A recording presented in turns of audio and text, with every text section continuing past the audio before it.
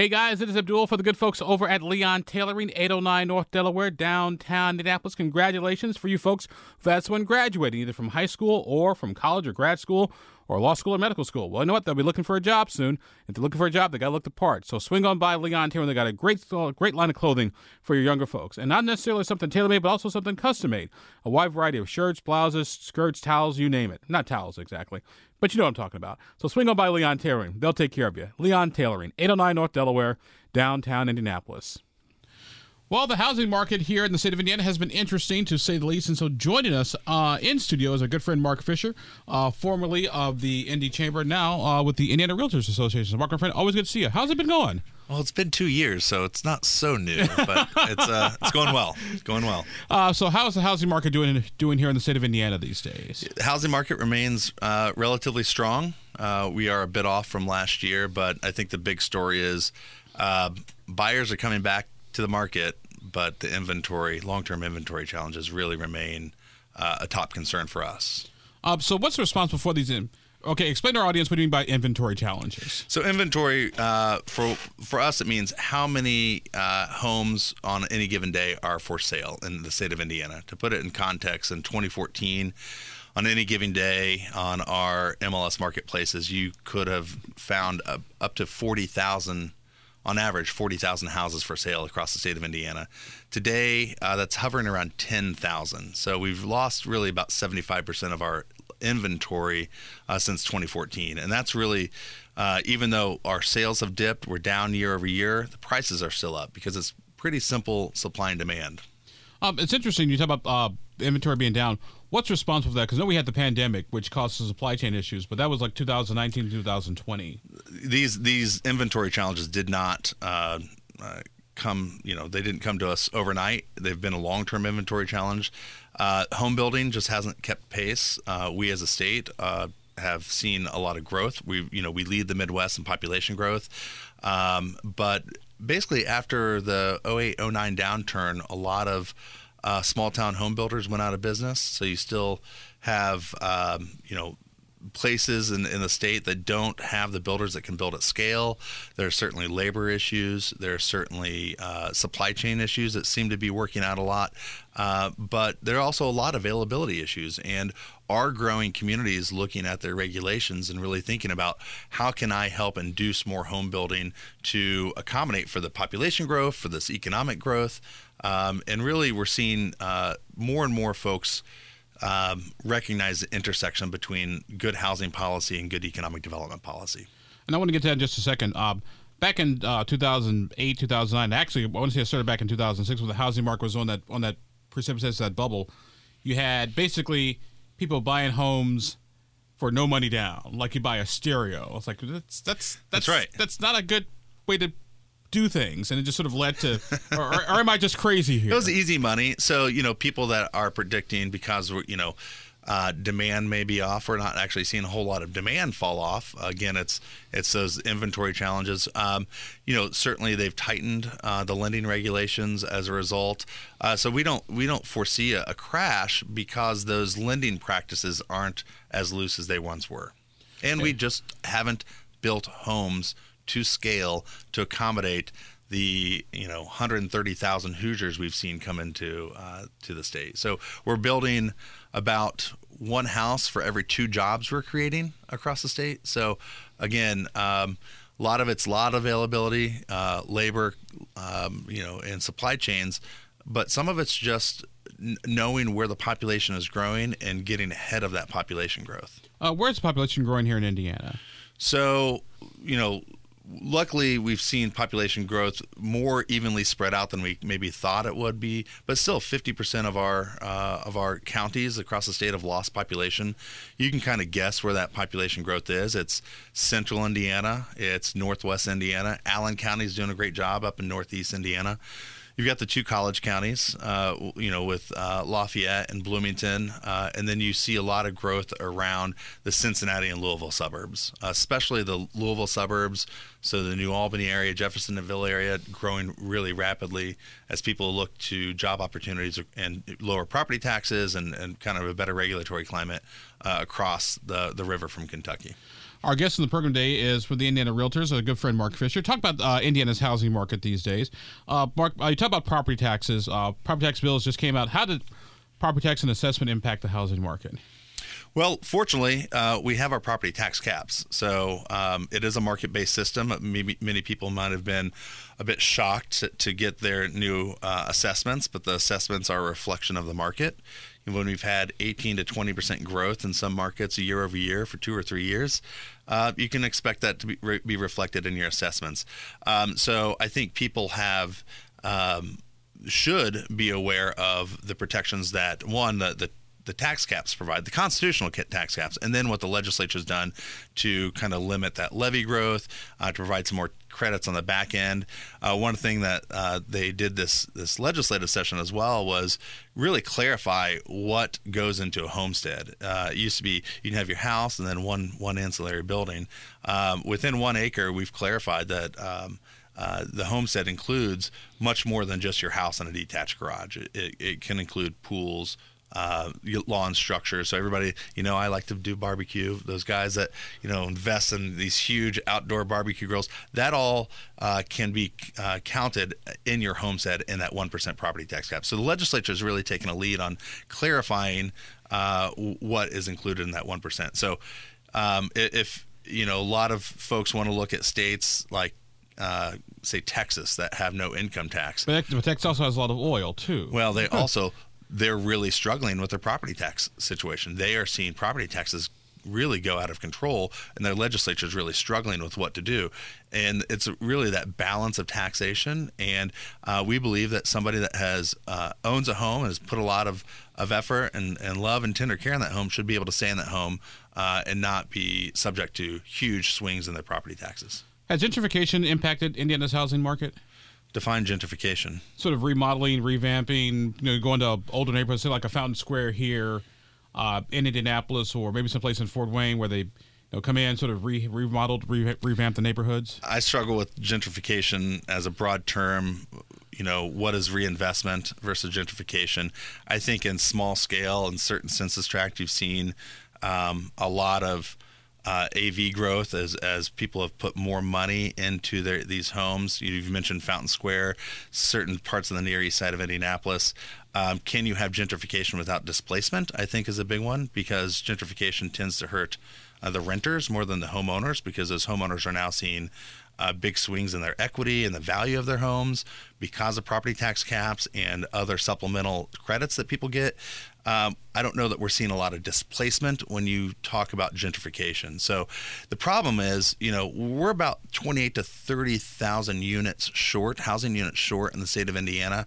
I think that rehab and weatherization and all that stuff can play an important role in tackling that inventory challenge. That's why we just did a statewide tour with Todd Young to talk about his Neighborhood Homes Reinvestment Act, basically a LIHTC credit for home ownership in certain census tracts, and that includes homeowner repair and weatherization. That can and should be part of the mix, and not just thinking about new housing development.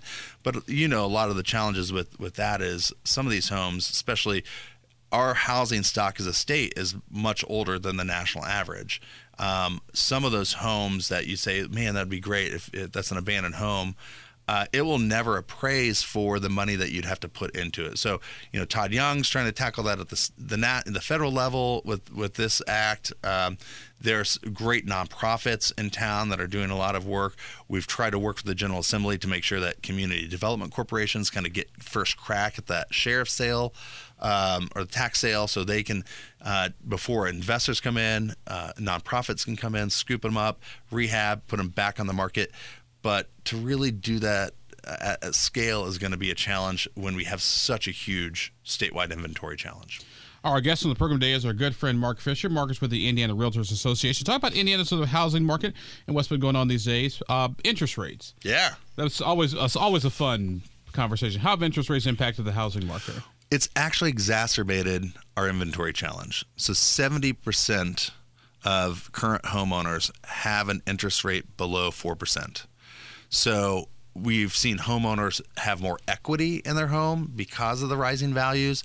But if you're a current homeowner, as buyers have come back to the market, and say you're looking for something, maybe you want to upscale or downscale, you're now having to absorb that new higher interest rate. And so it's been the higher interest rates have exacerbated the inventory challenge by really making current homeowners a little bit more suspect of listing their house and then absorbing a new higher interest rate.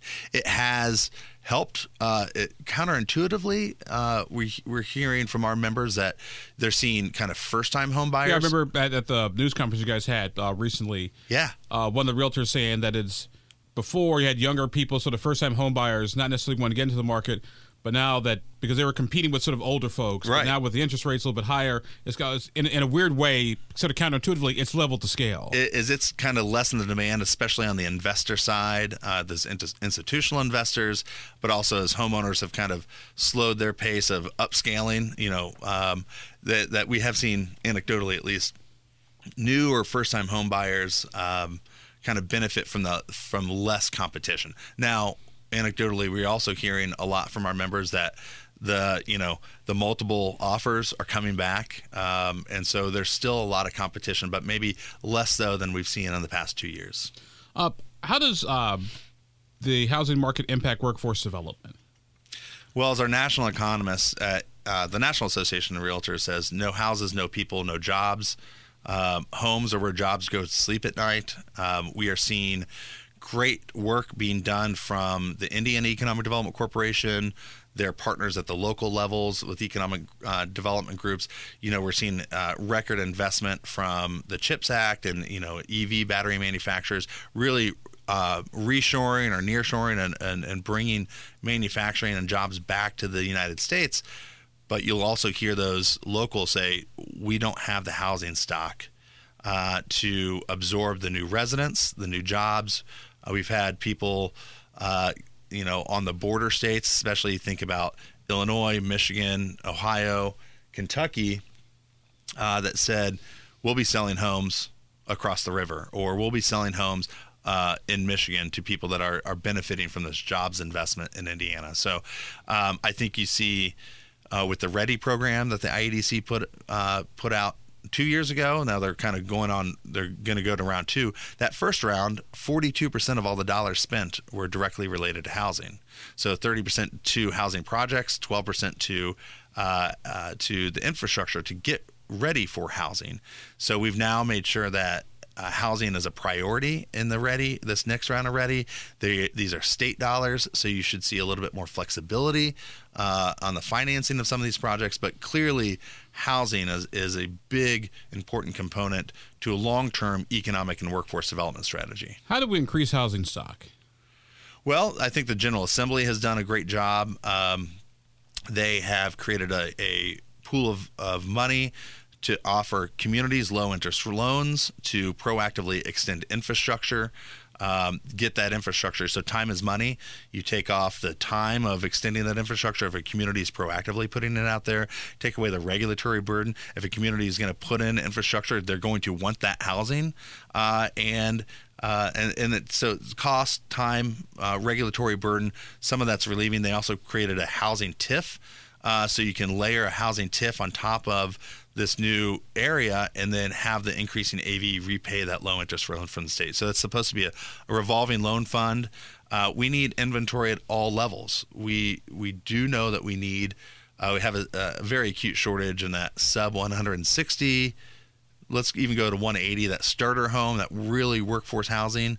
I think you see some companies like the Cook Group taking a very innovative ways of developing housing for their employees. But part of that House Bill 1005, that revolving loan fund, in order to access those dollars, a community is going to have to go through and look at their zoning codes.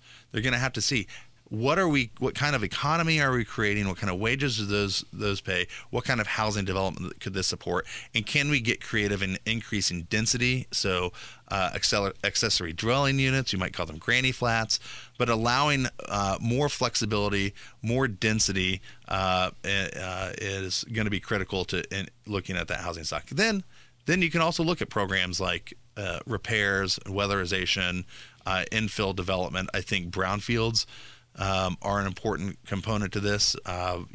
Indiana is pockmarked with small communities that had an industrial base. They have brownfields. The infrastructure is already there. So can we invest more in cleaning up those brownfields for housing development on those as well, where the infrastructure already exists? Mark Fisher, Indiana Association of Realtors, with us for a few more minutes on the program today. Tiny homes. Yeah. How do tiny homes fit in all this? Again, or do they at all? I think we need housing stock. So we've heard about tiny homes. We've heard about using cargo. I think the true game changer, and communities are going to have to better understand what the current makeup is modular and manufactured homes. And we're kind of have a headquarters in northern Indiana that really excels at this. They're not your mobile homes of yesteryear. They're not tornado bait.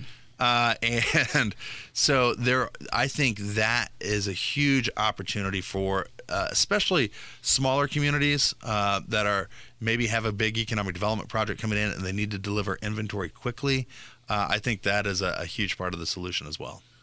Does Indiana Associated Realtors have any thoughts, suggestions, or been involved with Indianapolis or Indiana's homeless issue?